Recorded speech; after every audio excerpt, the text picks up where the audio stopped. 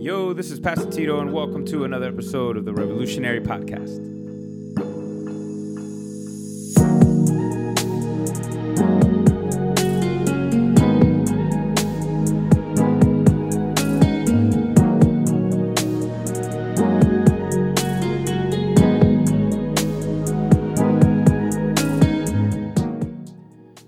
Yo, listen, God's Word, it's challenging.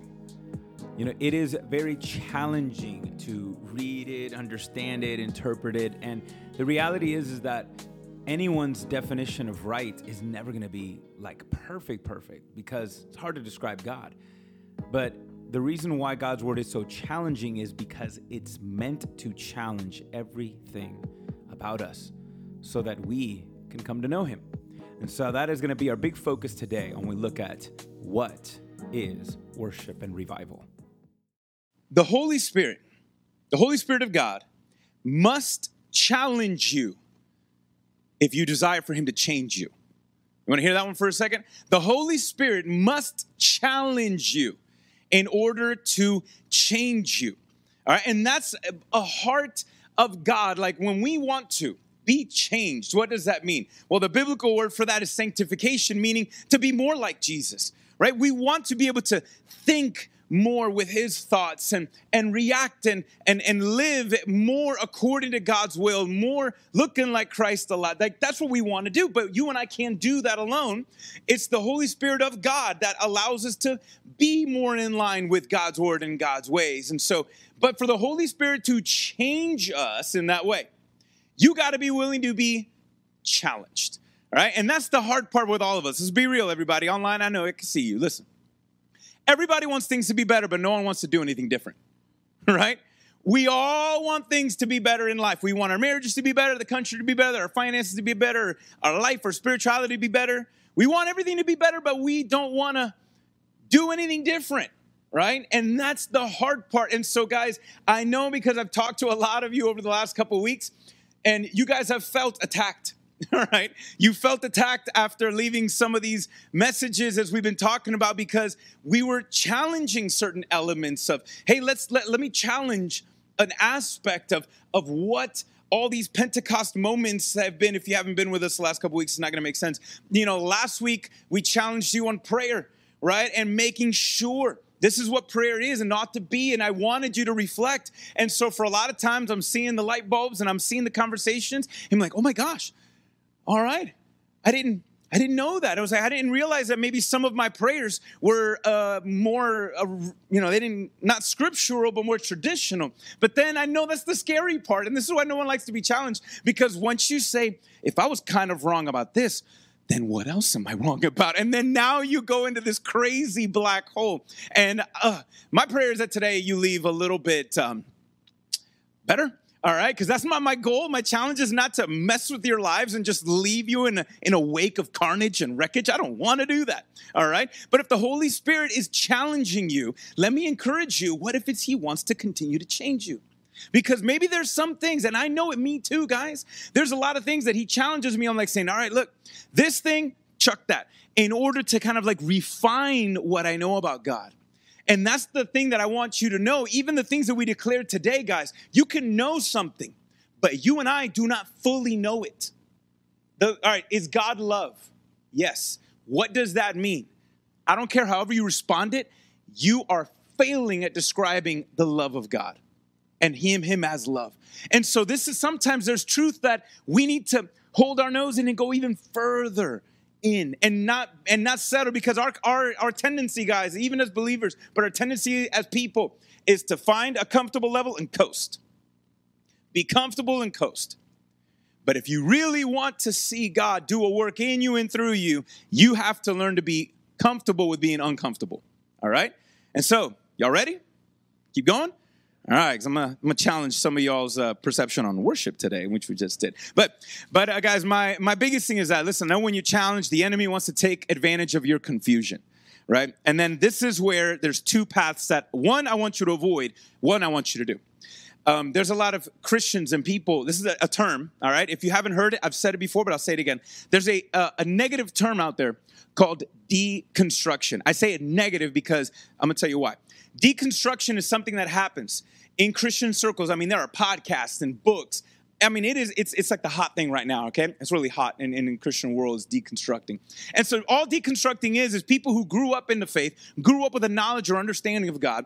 They get confronted with something, and then they say, wait a minute, if I guess I was wrong, but I grew up in this way, always knowing this. And so if I'm wrong about this, what else am I wrong about? And then they open up Pandora's box in the negative way. And then they start being critical of everything to the point that they deconstruct their faith and then construct a faith that is no longer biblical or sound.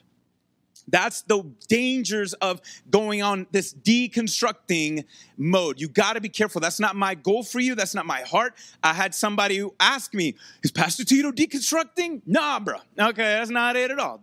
Because you know when you are, if your love for the Lord, if you're looking less and less and loving less and less like Jesus, that's a little bit. And when there's like traditional things that we've known to be true and confirmed to be true for generations, and you're like now doing something new, nah, be careful with that. But the thing is that deconstructing and sanctification sometimes look like the same thing. I think it was Calvin just mentioned to me, one of our brothers on Wednesday, he brought up this analogy of Tylenol and cyanide look the same. They're both white pills. One will kill you, one will help you. Right? And so deconstructing and sanctification are the same thing. Sanctification is what the Holy Spirit wants to do. Sanctification, sancti, that's that word holy. It is to be more like God. And in order for us to grow and to become more like God, God is going to challenge us to stop doing the things that are anti-Him. Does that make sense? And so, hey, your understanding may be good, but let's mature in that. Let's grow in that. And so sometimes you need to question. And it's okay to ask honest and sincere questions. The reason I say deconstructing is a negative term, guys, is because deconstructing actually has roots in socialist, Marxist, critical race theory. And it's the fruits are bad because the roots are rotten. And so that's why I want to warn you if you see anything like that. But again, deconstructing and sanctification start out with the same thing, being challenged. One takes you further away from God. The other one becomes more like God. And this is why we all need humble hearts and a good community. It's very important. So my goal is that's what happens to you. So today we are going to look and examine what revival looks like and what worship looks like and what true revival looks like in a way that is continual and how you can fuel that. And we're going to do it by picking up where we left off in our continual journey through the book of Acts. And so we're going to read Acts 19 and we're going to read 21 through 41. We're going to read it straight. All right, because I want you to catch this narrative and get this big idea. So far we've been talking about Ephesus, what God has been doing in that city over 2,000 years ago. This is the third installment of some details. And even though we've only read about a chapter and a half, it's been about almost 3 years. The time frame has been about 3 years that God has been doing something through Paul in Ephesus. So let's read, starting at verse 21. Let's read it all together. Online, we got you. Everybody, if you don't have your Bible, here we go. After these events, which is the events that we talked about last week, and again, it's been about 2 to 3 years now, Paul resolved by the Spirit. So Holy Spirit was moving on his life. He prayed about it. He tested the spirits to confirm, is this God? Is this not? And he came to the conclusion with other believers, okay, this is what the Holy Spirit wants me to do. So he was going to leave Ephesus to pass through Macedonia and Achaia and go to Jerusalem. That's an interesting thing, guys, because Luke, who wrote the book of Acts, also wrote the book of the Gospel of Luke. And Luke climaxes with Jesus going to Jerusalem. And the book of Acts finishes with Paul going to Rome. And that's where he's going to mention now. He's going to go to Jerusalem. After I've been there, he says, it is necessary for me to see Rome as well. After sending to Macedonia 2 of his assistants who assisted him, Timothy and Erastus. He himself stayed in Asia for a while. There's Paul again, bro. Paul, for him, the Christian life is always a team sport, never solo, always a team sport. Verse 23, about this time when Paul was leaving, making preparations to leave, there was a major disturbance, a riot, okay, about the way. The way was the Christian term. It was a name that described Christians back in the time. The first word to describe this movement was called followers of the way. For a person named Demetrius, a silversmith who made silver shrines of Artemis, provided a great deal of business of the craftsmen. When he had assembled them, as well as the workers engaged in this type of business, he said, "Men, you know that our prosperity is derived from this business. You see and hear that not only in Ephesus, but in almost all of Asia, this man Paul has persuaded," and look at his word, misled a considerable number of people by saying that gods made by hands are not gods. First off, the irony of that sentence, right? If a god can be made by hand, then how is that a god? And doesn't that mean you're a god? That's a pretty cool superpower to make gods by your hands. And so that, look at just the irony and just the silliness of that statement. So this guy's saying that just because we make gods with our hands, they're not real gods. Verse 27. Not only, he continues, Demetrius is going off for the spiel. Not only do we run a risk that our business may be discredited. So who's he really caring about? That God or his money? Well, he's caring about his money. That's his God. But also that the great temple of Artemis, the goddess Artemis, it's going to be despised. And her magnificence comes to the verge of ruin, the very one of all of Asia and the world worships. Guys, our all-powerful goddess, she's in trouble and she needs help. Okay, that's literally look at the phrasing there. Oh, and then, by the way, the Temple of Artemis was considered to be one of the 7 ancient wonders of the world. This thing was gorgeous, insane engineering. That's a cool one to look up to later. That's an important detail.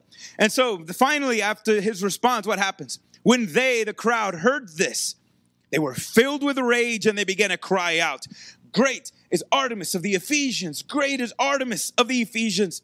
So the city was filled with what word? Confusion. And they rushed all together into the amphitheater, dragging along Gaius and Aristarchus. These two are Christians that are left behind, Christian leaders there. Macedonians who were Paul's traveling companions. Bro, I'm telling you, Paul had a crew. We all need the right crew with us. Although Paul wanted to go in before the temple, the disciples did not let them. They were afraid something bad was going to happen to Paul. Look at this, even some of the provincial officials of Asia who were his, what does that word say, guys? Friends. Sent word to him, pleading him not to venture into the amphitheater. Guys, these officials were friends and some believe not believers. Look at the relationship that Paul had and his influence that even secular government officials are like, "Listen, Paul, I don't know what you kind of believe in all kind of weird stuff, but you know what, bro? We're buddies, we're friends. There's positive things happening through your life. I may not believe it, but hey, I see it." And so, guys, wouldn't that be awesome? I want to encourage you, if you don't have you all need a crew, tight crew. Your inner circle needs to be people who are going to help you in the faith. But hey, you don't cut off anybody else. Look at Paul. Paul had those friends, they loved him. That's interesting. All right. So they don't let him go. Some were shouting, verse 32. Some were shouting one thing and some another, because the assembly was in confusion and most of them did not even know why they came together. Guys, you know what that sounds like? The internet. All right. It's like today when we wake up, it's like, all right, guys, what are we going to rage about today? Right? That's how everybody wakes up on Twitter. Guys, what are we going to rage about today? Let's go. And then we're all saying all this nonsense. Wait, what are we even doing? Oh, no, this is fun. That's what's going on here. Everyone's raging and no one knows what's going on. They don't even know why they're there. Verse 33. So some Jews in the crowd give instructions to Alexander and they push him in front of everyone. Motioning with his hands, Alexander wants to make his defense to the people, but they recognize that he was a Jew. And they all shouted in unison for 2 hours, "Great is Artemis to the Ephesians. Great is Artemis to the Ephesians." Guys, this Alexander was not a believer, many say. He was just a Jew because there was a lot of confusion between, are Jews Christians? Are all Christian Jews? Because of this, Jesus was a Jew. And so, in essence, Alexander was like, guys, look, we're not on that team. We're not Christians. And they're like, "He's a Jew. Shut up, get him." And so, very little anti-Semitic. But, Alexander wanted to throw the Christians under the bus. He wanted to disassociate himself and the Jews from it. But guys, the mob was raging. And so here's what happens. They're shouting for 2 straight hours. Verse 35. Then the city clerk, some consider to be the most highest ranking official in this town, he calmed the crowd down and said, "People of Ephesus, what person What person is there who does not know that the city of the Ephesians is the temple guardian of the great Artemis and the image that fell from heaven? See, guys, there was something in legend that something had fallen, maybe a meteor, a rock, I don't know, or something. Maybe somebody tripped over something. I'm like, oh, look what fell from the sky. We don't know. But he is taking them and saying, guys, you remember our faith. Our faith is rooted.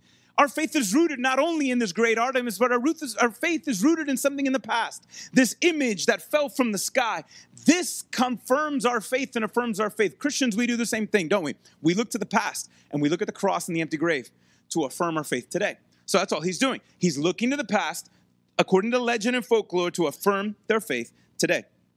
So therefore, guys, listen, therefore, since these things are, look at the words, undeniable, you must keep calm.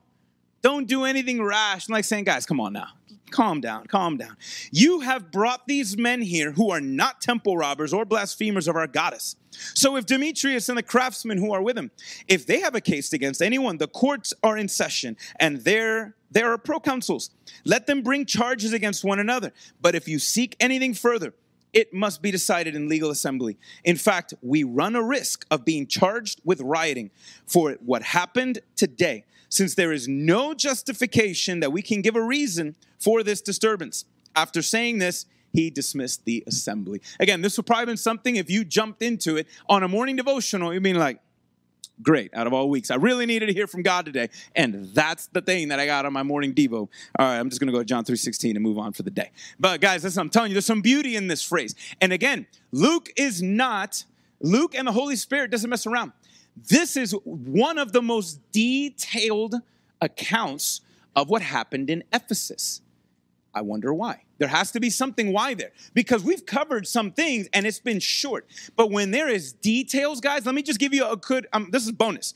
Every time you're reading the Bible and you're reading it straight through and you catch a story where it feels like the author is slowing down by giving you details, that's a sign from the Holy Spirit saying, slow down. There's something here. Y'all following me?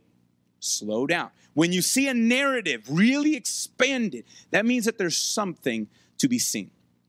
Now, I love that the end of like, hey, we can't charge these Christians with nothing. They've done nothing, right? Same thing, guys. Listen, we have accusers. The devil himself, the scripture says, stands before God accusing us. But there is Jesus saying, no, it's covered. I got it. Blood covered, done. They're fine. And so, guys, I love that reminder.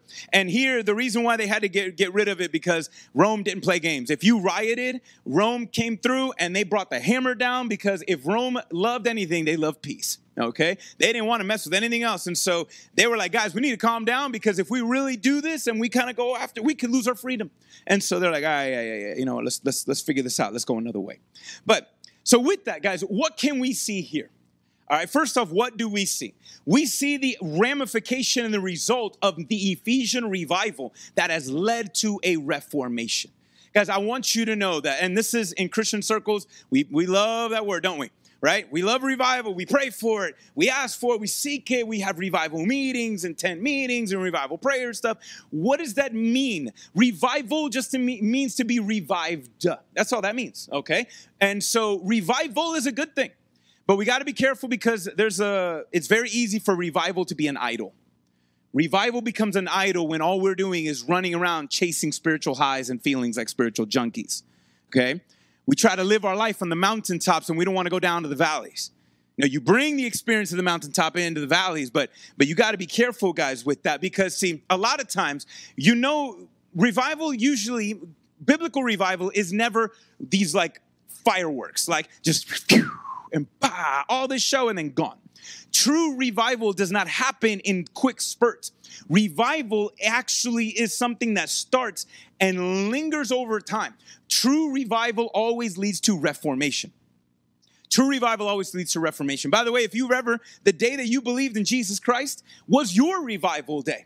And if you are not the same since that moment, you know what happened? You experienced a reformation, right? So true biblical revival leads to reformation. And that's what we see here, right? Look at this, guys. This is an amazing detail that we see. Everyone, Demetrius was one. He was a leader. Everyone is upset. Why? Because what God was doing not only in Ephesus, but in the world, was a threat to their political, economic, religious, and social traditions. Man, I mean, literally, the kingdom of God was just, they were just, kicking butt, taking names, all right? And it was altering everything. And they were like, guys, we're going to lose our business. We're going to lose our culture. We're going to lose this. We're going to lose that. And that's the hard part is a lot of times we look and see, well, we need revival. And so what we look to, we put the cart before the horse. And we want revival on, the quick stuff, right? The shortcuts. And, let's say we want revival in a nation. And so we got to make sure we get political people in there that are believers in Jesus. Should we as Christians? Yes. But, I've heard it said many times, revival doesn't start in the White House. It starts in your house. It starts in the church house first, then it starts in your house. But the point of revival is not to take over a country neither, guys. Listen, as Christians, our priority is not a country. Our priority is a kingdom. It's a kingdom that goes beyond a country, goes beyond borders. It's different. And so, but I love this. So how do you see it? And guys, this is the epitome of true revival. True revival is always a grassroots movement. It is something that God does from the bottom up, never top down. Always from the bottom up. And it starts with the people of God in the house of God. It always starts there. And so the sanctification that is happening, guys, look at the beauty of the immensity of what God did. I mean, Demetrius is like, guys, this isn't just happening in our town. This is happening all over the continent. Without internet, without phones, these guys got not even horse and buggy. Some of these, they got to walk. I mean, it's amazing to see the impact that God is having in such a short amount of time with the lack of technology compared to we have. This is a miracle of God. And so we see the sanctification as people are no longer buying these temple artifacts. They are no longer doing certain things. There's a new way about them. I actually love that, right? Look at that. Why were Christians called people of the way? Because first off, they would preach about a way. They would say that there's our Jesus, our God says that he is the way, the truth, and the life. And there no one can go to the Father but by him. Jesus made a way for us to be forgiven and saved and restored back to God. And so they were called people of the way because they always talked about a way. But they were also people of the way because there was a way about them. There was a way of talking and living and acting that was unnatural. It was unlike anything that people are used to. Here's rich and poor, loving, hanging out together, building relationships with each other. Here's people who were former political rivals and now they're friends and they're called each other brother, sister. Here's the people that are not staying in their cultural boxes. They're breaking and now there's a new group that they're making of everyone. What is this? They were confused. And so the thing is, guys, this is a beautiful thing. We see revival leading to amazing reformation. But here's the thing. Not only does God have a way, and we as Christians are supposed to have a way, the enemy and our flesh has their own way, and they don't like God's way. And so we see it here, right? We see Demetrius and all these guys are upset because our way of life is being threatened, right? And that's the thing, guys. When the Holy Spirit wants to change you and challenge you, every time we see when God is brewing something and God is doing something, not only will there be opposition on the outside, but there's also this opposition on the inside called the flesh. When the Holy Spirit wants to lead you guys and to say, I want you to walk more into the light, there's a part of us called the flesh that wants to just be stubborn as all can be and be like, no, I don't want to go that way. I don't want to go that way. And he wants to fight and stay in the dark. And so there's this challenge. This is why so many of us maybe can be confused. Right? Did you see what was happening in this whole city? Everybody was confused. Why was everyone confused? Because of overload, right? Everyone was just raging. Everybody was just emotional. And guys, that's an important thing there. Our emotions matter. But we are called to walk by faith, not by sight, as Christians say, and as the Bible says. And so when we walk by faith, meaning we got to tell our feelings to get in line. All right? There's some that want to suppress all feelings and don't have feelings. No. Because all feelings can lead you to sin. Yeah, true. So can a lot of other things. But here's the thing. When we walk by faith, it means that we got to allow even not only our thoughts, but learning to disciple even our own feelings. They won't be perfect, but that's part of it. And the enemy loves us. When we're emotional, we tend to be irrational, right? I mean, anybody right there? When you're emotional, you tend to be irrational. That's what's happening here. And then the enemy if he can get you to be emotional, you know what? Now it's easy to confuse you. If you're emotional, now it can confuse you. And so, guys, confusion never comes from God. Confusion is always a purpose of the work of the enemy. Now, sometimes the Holy Spirit can cause you to be confused, but he challenges you, like saying, wait a minute. So what do? Pray, Lord, help me to understand. And he'll help you. He'll help you. Now, it's up to you. If you still remain confused, that's because now you're hard-headed now. Okay, that's not his fault. That's you. All right, that's you. But, so here we see this confusion raging because of overload. And guys, I know we see it in Scripture, we see it here, and we see it play out in reality. The Holy Spirit, not the Holy Spirit, the wrong spirit. The devil loves to confuse people by over-information, overload. You get too much stuff. You can't even tell what's up or down anymore. And so this is why it's so important for us to be grounded in the truth. And grounded in there, because sometimes the enemy will want to throw so much that we can't even make sense of it. I think that's what a lot of us have experienced the last couple of weeks. And when there's progress, the enemy wants to stop the Holy Spirit's progress by getting us to slow down because we're confused, we're doubting, we're wondering, oh my gosh, what's going on? And so here's what we're seeing, but it didn't matter. And it didn't, for these 2 years and even past this, we see the Ephesians continue to persevere in the faith despite the opposition. And guys, that is something that you and I ought to model right here. This is something that what began a couple of weeks ago that we discussed has been consistently growing and going for almost 3 years. You know what that means? That this church, these Christians were modeling the perseverance of the faith. And they were doing it, guys, by seeking a kind of revival that led to a reforming life. A revival that seeks a reforming life. Originally, I wrote reformed life, and I didn't like that. Because reformed means done, right? But really, the reality, guys, is all of us, we're supposed to be lifelong learners. If you call yourself a Christian, that means you ought to be a disciple, and a disciple means a lifelong learner.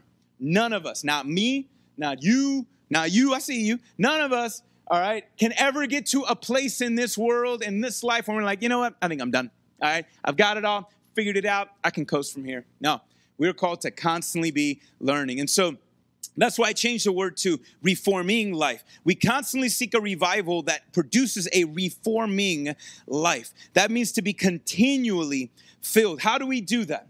If to be filled by God means, guys, you got to empty yourself, right? In order to be filled with something, you got to empty out something first. Right? And so, this morning I had a cup of coffee. Well, I got my mug that I drink out of, and I still had some coffee residue, and I wanted to make tea.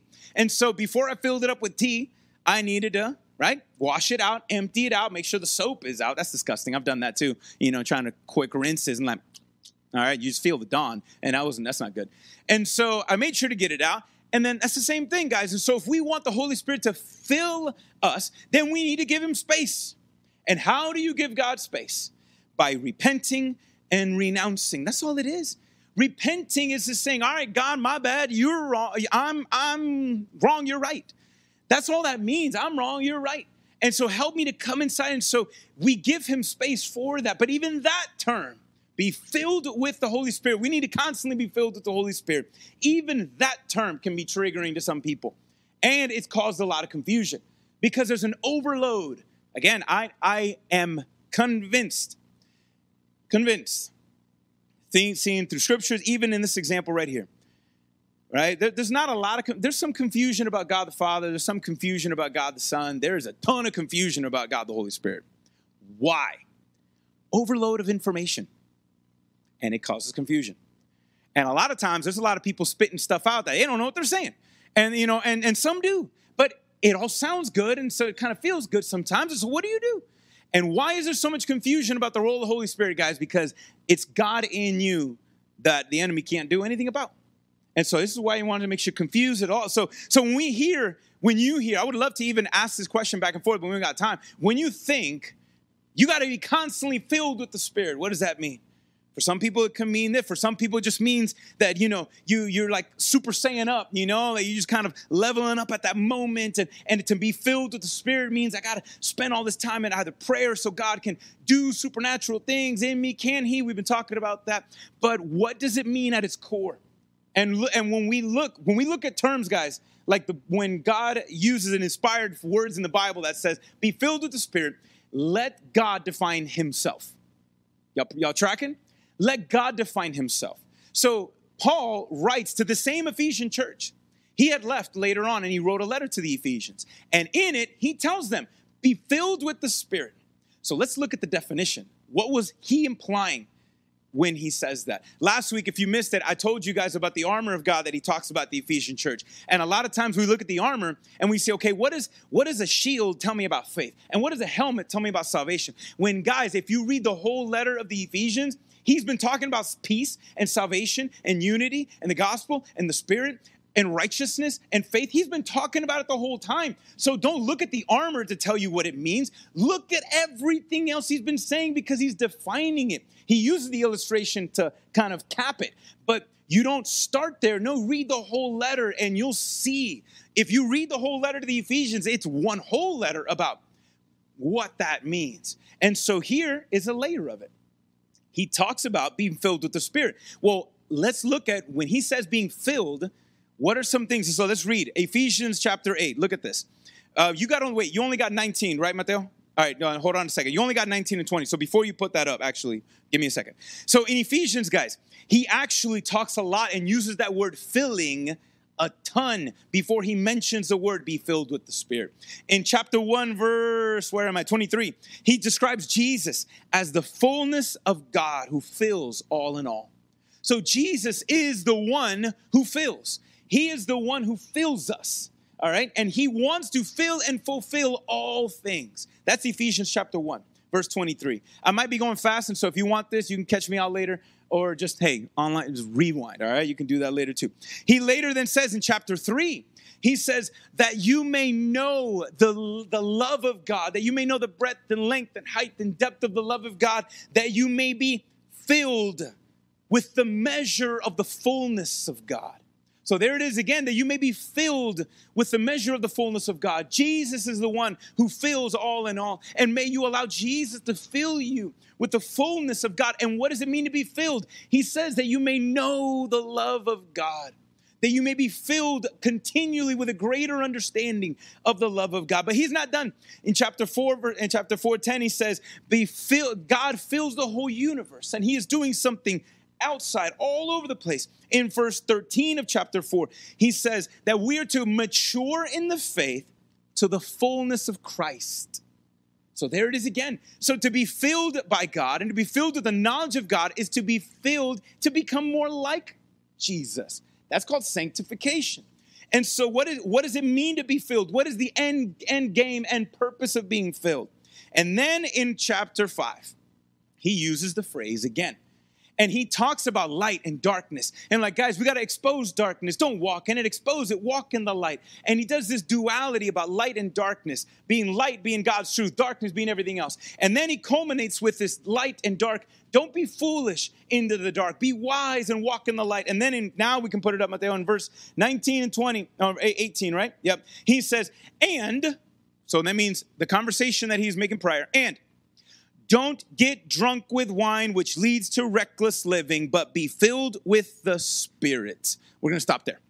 Don't be drunk with wine, but be filled with the Spirit. It leads to reckless living. So here's that phrase, filled up again.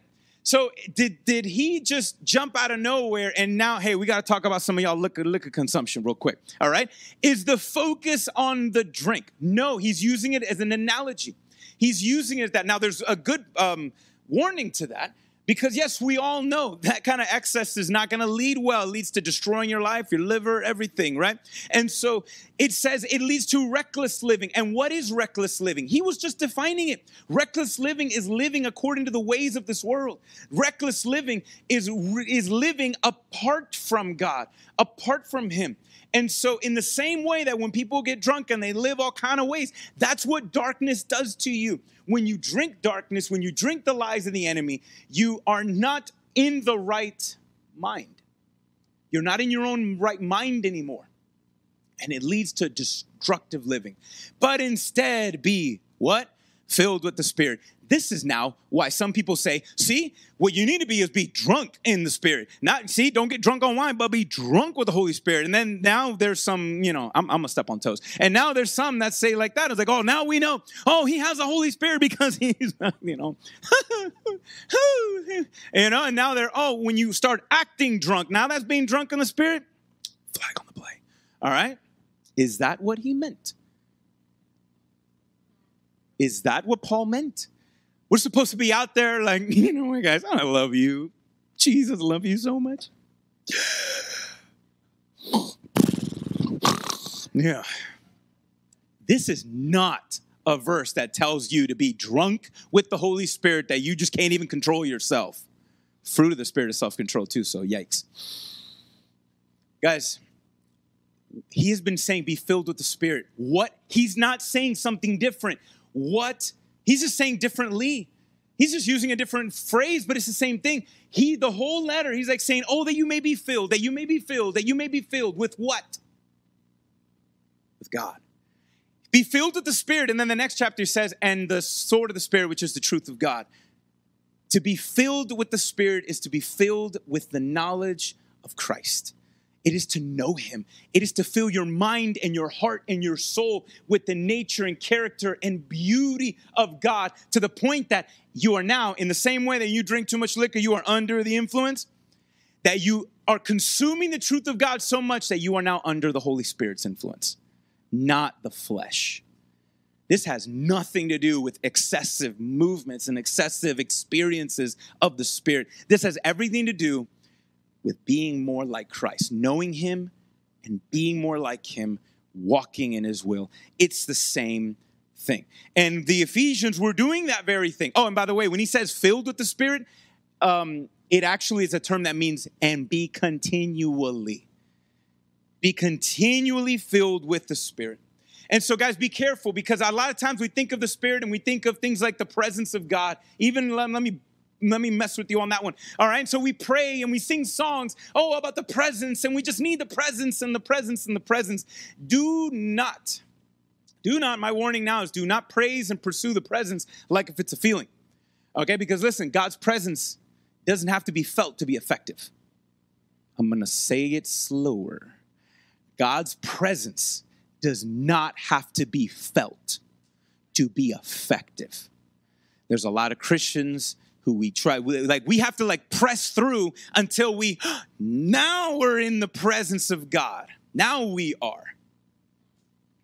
Now? Or did you just kind of work yourself up into a mantra and now you're experiencing some kind of nirvana faux spirituality?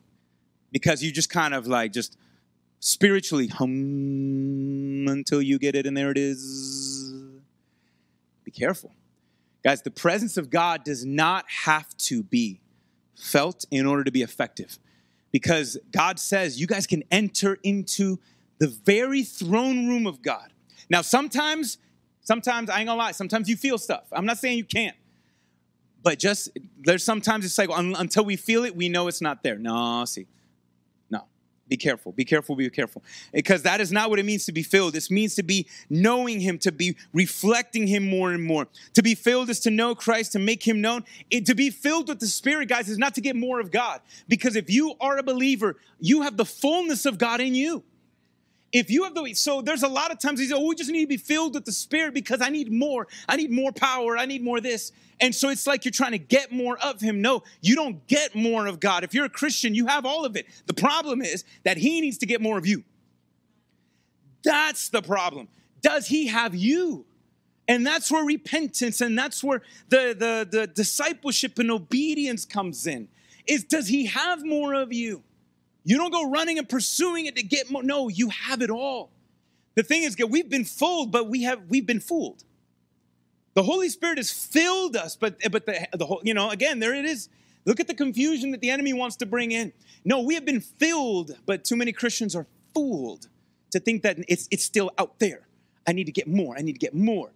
No, you need to give more. You need to surrender more to him. And so, and it's not going to happen there's no shortcuts. The only way it happens is by letting the truth of God in our hearts. But let's not be like this kid, because this is not how you know the truth. Can you put the video on? This is not how you know more of the love of God. You open up your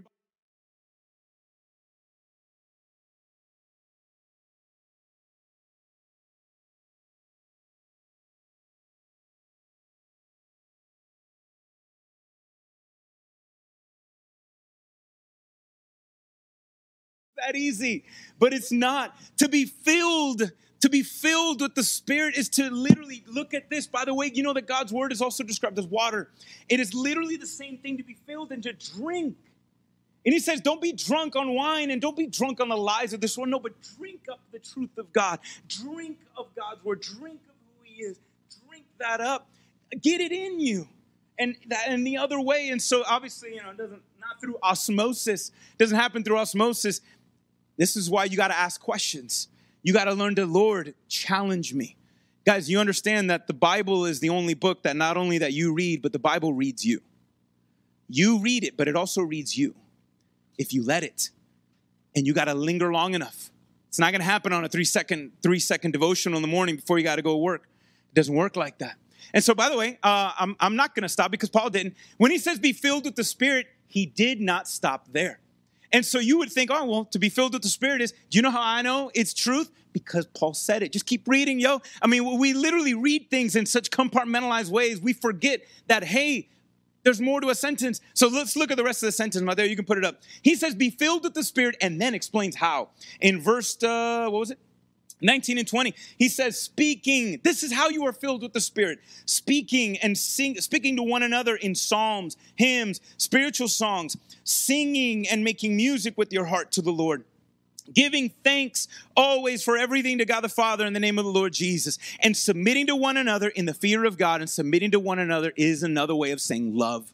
Loving one another by submitting to one another. That's a huge theme in Ephesians. He's right now after he says submit to one another, he then riffs on husbands and wives, slaves and masters, children and parents. Love one another by submitting yourselves to each other. Guys, how are we filled with the truth of God? When we speak the truth of God to each other. When we even sing the truth. That's an important one, but the speaking, let's go there. Guys, how are you filled with the Spirit? By me, I'm doing it right now, guys. I hope y'all got some buckets because it's splash zone right now, all right? So listen, I am helping you to be filled with the truth. I'm not doing it. My prayer is that the Holy Spirit is helping you to take these truths and understand, oh, this is what he means, and this is what it is, and this is what it looks like, all right? We encourage each other. We are filled with the Spirit the more we speak the truth of God to one another. That's an important one. And the singing is important too. Guys, when we sing, we just did it this morning. Why do we sing songs? Why? Why has the church since forever? And why are singing and music so related to any world religion? Because when there's a unified sense of singing, all of us are united in the same truth. And we're declaring the same things. And do you guys know that even scientifically, when you are in corporate singing together, there's actual things that happen. It's positive, mental, emotional things that happen when you are singing. This is why concerts are so powerful. When everyone is singing the same lyrics that the person on stage is, because it's a unified experience. Singing matters. And this is why, guys, we always start with songs. And I always challenge the band when they lead songs in the morning. I always want them, and I challenge them to say, and our pastors, my dad as well, we say, pick songs that don't focus on our feelings. Pick songs that focus on facts. Who is God? Because, guys, when we wake up in the morning, right, it's like, we can feel all kind of ways, but it's what we know. It's what we know that anchors us. It's not how we feel, it's what we know. And when we sing together, you know what we're doing? We're reminding ourselves of truths of God. We're reminding ourselves. We're opening our hearts and opening our minds, and we're declaring the glories of God. And then now we worship with singing. We worship with praying. We're still worshiping now with speaking. And so this is why I sent a mass text for some people saying, hey, warning, I'm going to talk about being on time at church today because this is why. And guys, look, I'm going to be honest, right? If we have a whole service and there's music part, it's for a reason. And hey, you can be late for time to time. I get that. Please don't make it a habit because you are robbing yourself. You are robbing yourself of being and joining with the church of God, declaring truths of God together. All right? And listen, I could care less. I got my concerns. But listen, I could care less. Oh, and I don't like the singing, and I don't like the song selection, I don't like the music, I don't like the band, I don't like this. It's too loud, it's too quiet, it's too fast, it's too slow. First of all, I ain't gonna be perfect. All right? But hey, why are we singing? I can care less if you like those things. Sing your guts out about who God is. All the other stuff is irrelevant. If you need everything to align perfectly on stage for you to connect with God, I'm sorry. Listen, there's been plenty of worship experiences outside, sometimes inside here, that I'm just like, you know what? I don't need it. Oh, well, as long as they're not singing out of key and off beat, I'm fine, okay? As long as they're not singing out of key and off beat, sing your guts out to the Lord for all that he is and all that he's done. Feel me? It does that. You rob yourself of something when you're like, that's not important. I'm telling you now, if the singing wasn't important, I would ditch it. But if we have it, it's because it's important. That is how we're filled with the Spirit. When we're speaking to one another, when we're singing together to one another. Even look with our hearts. You know what that means? That's sentiments. There's our emotions. We're bringing even that to the Lord. And then ultimately our service. This is the one. This is not like the other kind, right? Oh, I want to be filled with the Spirit. That's like quick shortcuts for emotional, spiritual highs. No, you are filled with the Spirit the more you get in God's word, the more God's word gets in you, and the more you get out off your butt and start loving somebody. You are filled with the Spirit when you submit yourself to others in love. That is what it looks like to be filled. To be filled has little to do with feelings. It has everything to do with motion, moving forward. That's what it is. Now, the feelings can be there. And so this is what fuels, guys. This is what fuels that revival fire. I guarantee you right now, you've been a little cold. You've been a little this. Take one of those things off and you're going to feel it in your spirit. Maybe it's less talk. Maybe you're not talking about God anymore. That you're going to feel it. You are going to feel it. You're going to feel far from God. Well, because you're not being filled up with the truth. You're not being reminded. You're not walking in it. The more you're not serving others and you're serving yourself, that's a quencher right there. And so these things are what it means to be. It is the fuel, guys, that fuels that fire, that revival fire that makes it continual. This doesn't happen, and you can't get all of this in 1 hour of a service and think, I've checked off all those boxes because we did. I'm good for the week. No, this should be a rhythm of our life. This is the rhythm of your life, not just the rhythm of our day. You know what that's called? That's called liturgy. Liturgy is an order of service. Liturgy literally just means rhythm. So our services have a liturgy. We have a rhythm of singing and speaking and praying and encouraging one another. Why? Because that's a Sunday rhythm that should be our daily rhythm. I structure services in a way that to be reminders of you on this is how we live all the time. Praying, singing, worshiping, loving. This is what it is.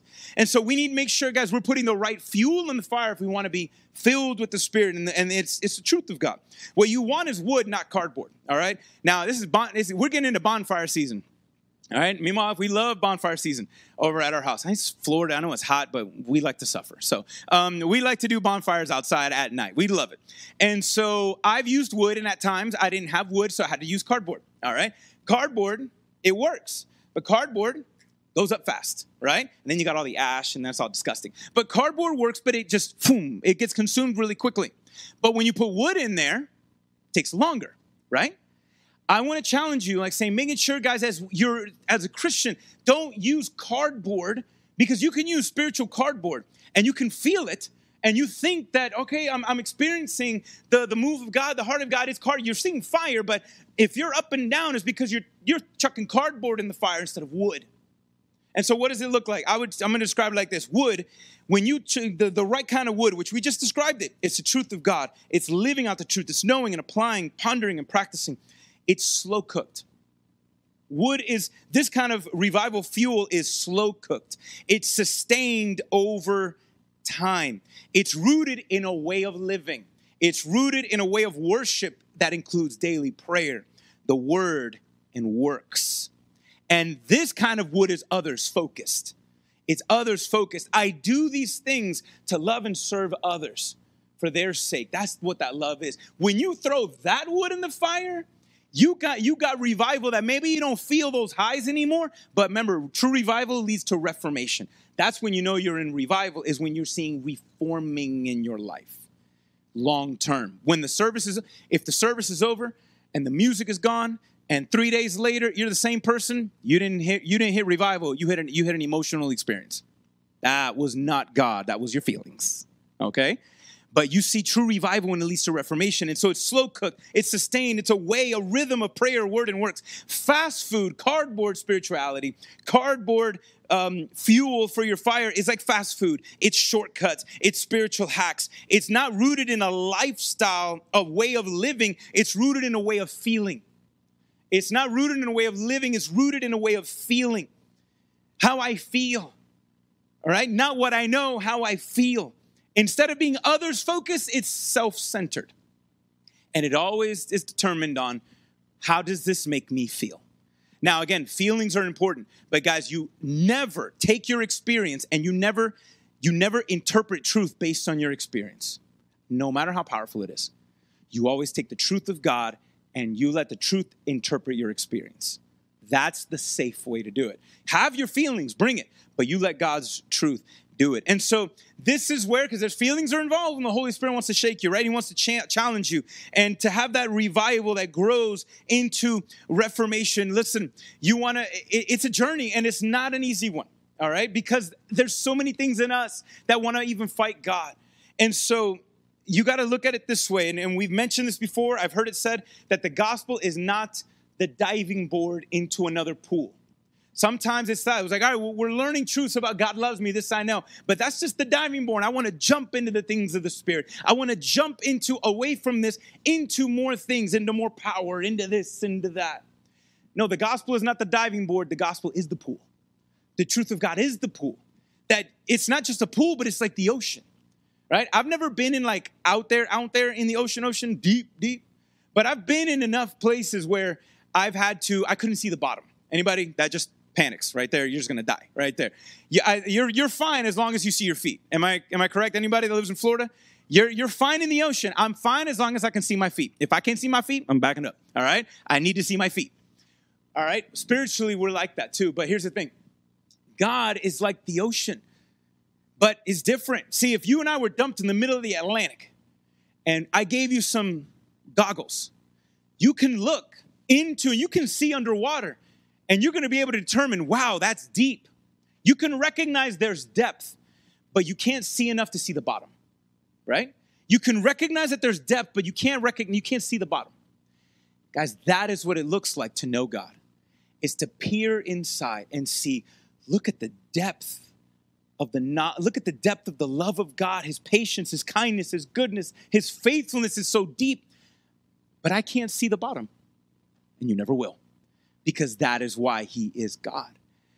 He's God. His love is bottomless. His love, his patience, his kindness, his goodness, all of it is deep and there is no bottom. And so what we need to do is not just remain in the surface, because the Spirit wants us to go deeper not into different things, no, into further understanding who we are.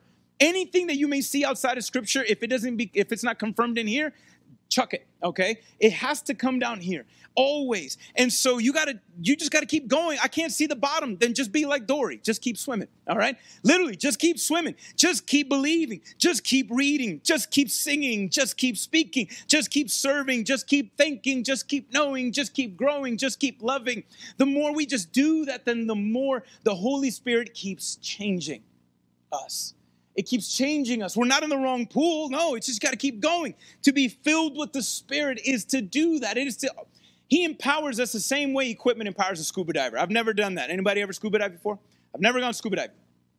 But what does scuba diving gear do to you? A scuba diving gear, it empowers someone who's not from the underwater world to operate and function in it. Am I correct? Scuba gear empowers an individual who does not belong, it is not from the underwater world, and it allows them to operate and function in it. We have been given all authority in Christ Jesus by the Holy Spirit himself. Because when we're believers, Jesus now says, you are no longer of this world. You are no longer of this world. This is not your world anymore. You are made different. But the Holy Spirit allows us and empowers us to be able to operate and function in a world that we are not of. That's what the Holy Spirit is meant to do. That's what truth does. That's what the truth of God does. It allows us to operate and function in a way in this world that we are not of it anymore. if you're a believer in Christ Jesus. This is what, when we have authority in Christ Jesus, what does that mean? Because we've talked about it. It doesn't mean that we have the authority of Christ to do anything we want. No, we have all authority to do the will of God. We have all authority to do the will of God. And what is the will of God? To know him and make him known. And the more you dive deeper into God's word, listen, the more you will discern God's will. And the more you will do God's will. When moments come up and happen, because I'm telling you, man, if we had all authority to do whatever we wanted, we would have fixed COVID in 10 seconds. We would have fixed COVID in 10 seconds. We would have fixed 9/11 in 10 seconds. If we had all authority to even reverse time and to do this and to do that. It's funny because, I mean, I've seen it and we've experienced it where there's moments when we're praying even with somebody who's manifesting a demon and we have seen that demon go. And we've also dealt with people, that demon don't want to go. The demon don't want to go because that person likes that demon too much. If I had authority, I'd be like, listen, it's stupid. I'm going to cast him out for you because you're too dumb to, you want to hold on to him. Let me help you. I could totally do that, but no, we don't have the authority to do that. And there's some people that love the attention of being delivered. They don't want to be free. They just like the attention. If I had authority to fix that, we would. Guys, but we have all authority to do God's will. And authority means permission. And permission means that if we are walking in the light, there's nothing the devil can do about it. There's nothing he can do about it. But then what are we going to do about this? Like, guys, we need to do what the Ephesians did and also be careful what the Ephesians didn't do. And we're going to try to wrap this up in 4 minutes. What did the Ephesians do? Paul says in Ephesians 1, oh, your great love. You have, for your great faith and your great love towards one another. Keep doing it. Keep going. They had a great love for one another. They were experiencing revival. Unfortunately, many years later, they get another letter from another apostle called John. Revelations chapter 2, to the letter of the Ephesians, you've forgotten your first love. They were fueling themselves with the truth of God and the knowledge of God and serving and loving and serving and loving. And at some point, they cared more about being right than doing what was right. Guys, be careful because the more you grow in the knowledge of God, the more that you grow and the more that you know, it is very cautious. It is very probable that you can be very prideful. And you can be so like, I know what's right. And then you stop loving. And now you don't even do what's right anymore. Our first love, guys, is to love God. And how do we express the love of God? By loving others, loving his truth. So we need to do those very things. We can go up and down in our movement, in our growth. And again, there's a lot of depth to these things. I wanted to challenge you about prayer and worship and even God using you, spiritual gifts. There's so much depth to this. And I can't go to the bottom for you. I can't. But I can give you one small little handle that hopefully here's the resolution. Here's the one thing that hopefully you guys this can anchor you in your confusion. This can anchor you and when you're wondering about things, so you're not deconstructing, but more in sanctification. Here's a simple prayer from Robert Hawker. He was a Puritan from the 1700s. I love this prayer. Pray this prayer this week. Every time you're asking questions, keep this simple. He said, come, Holy Spirit, and chill my affections to this world and warm them towards Christ. Pray that prayer when you're confused. Pray that prayer when you don't know what else to do. Lord, chill my love for this world and warm my love for you. Because the more God has your affections, your actions follow. Chill my heart towards the things of this world and warm them towards you. God, that is what worship looks like. That is what reforming revival looks like when we constantly pray those things. And I want you to know that despite the opposition, despite the confusion, guys, we don't got nothing to worry about. I know, let's maybe compare Jesus with Artemis. The clerk comes up at the end and says, guys, come on now. We don't got to worry about anything. Look at our goddess. Our goddess has, look at this temple. It is one of the great ancient wonders of the world. There is no temple like it. Where is Jesus' temple? Nowhere. Look at this. Look at in the past. We know it is undeniable how great our God is. And so what do they chant all the time? Great is Artemis of the Ephesians. Great is Artemis of the Ephesians. Guys, we don't got to worry about this Jesus. We got Artemis. Fast forward. Where's Artemis now? Where's that temple now? Gone. Ruins. But where's Jesus? Still on that throne. Still on that throne. If the clerk could say, guys, we ain't got nothing to worry about. 2,000 years gives us proof to say, guys, if you're a believer in Christ Jesus, you have nothing to worry about. You have nothing to worry about because our King is still on that throne. Because we have nothing to worry, now we should just worship God and declare and grow in understanding great is Jesus of the Christians. Great is our Christ of the believers. Great is our Father of our sons and daughters. That's who we are. Great is Christ of the Christians. We have nothing to worry about. All we have to do is continue to submit ourselves, surrender, and He will do the job. Like I've heard it said by Spurgeon himself. He said, we all have a great need for Christ, but praise the Lord that we have a great Christ for our needs.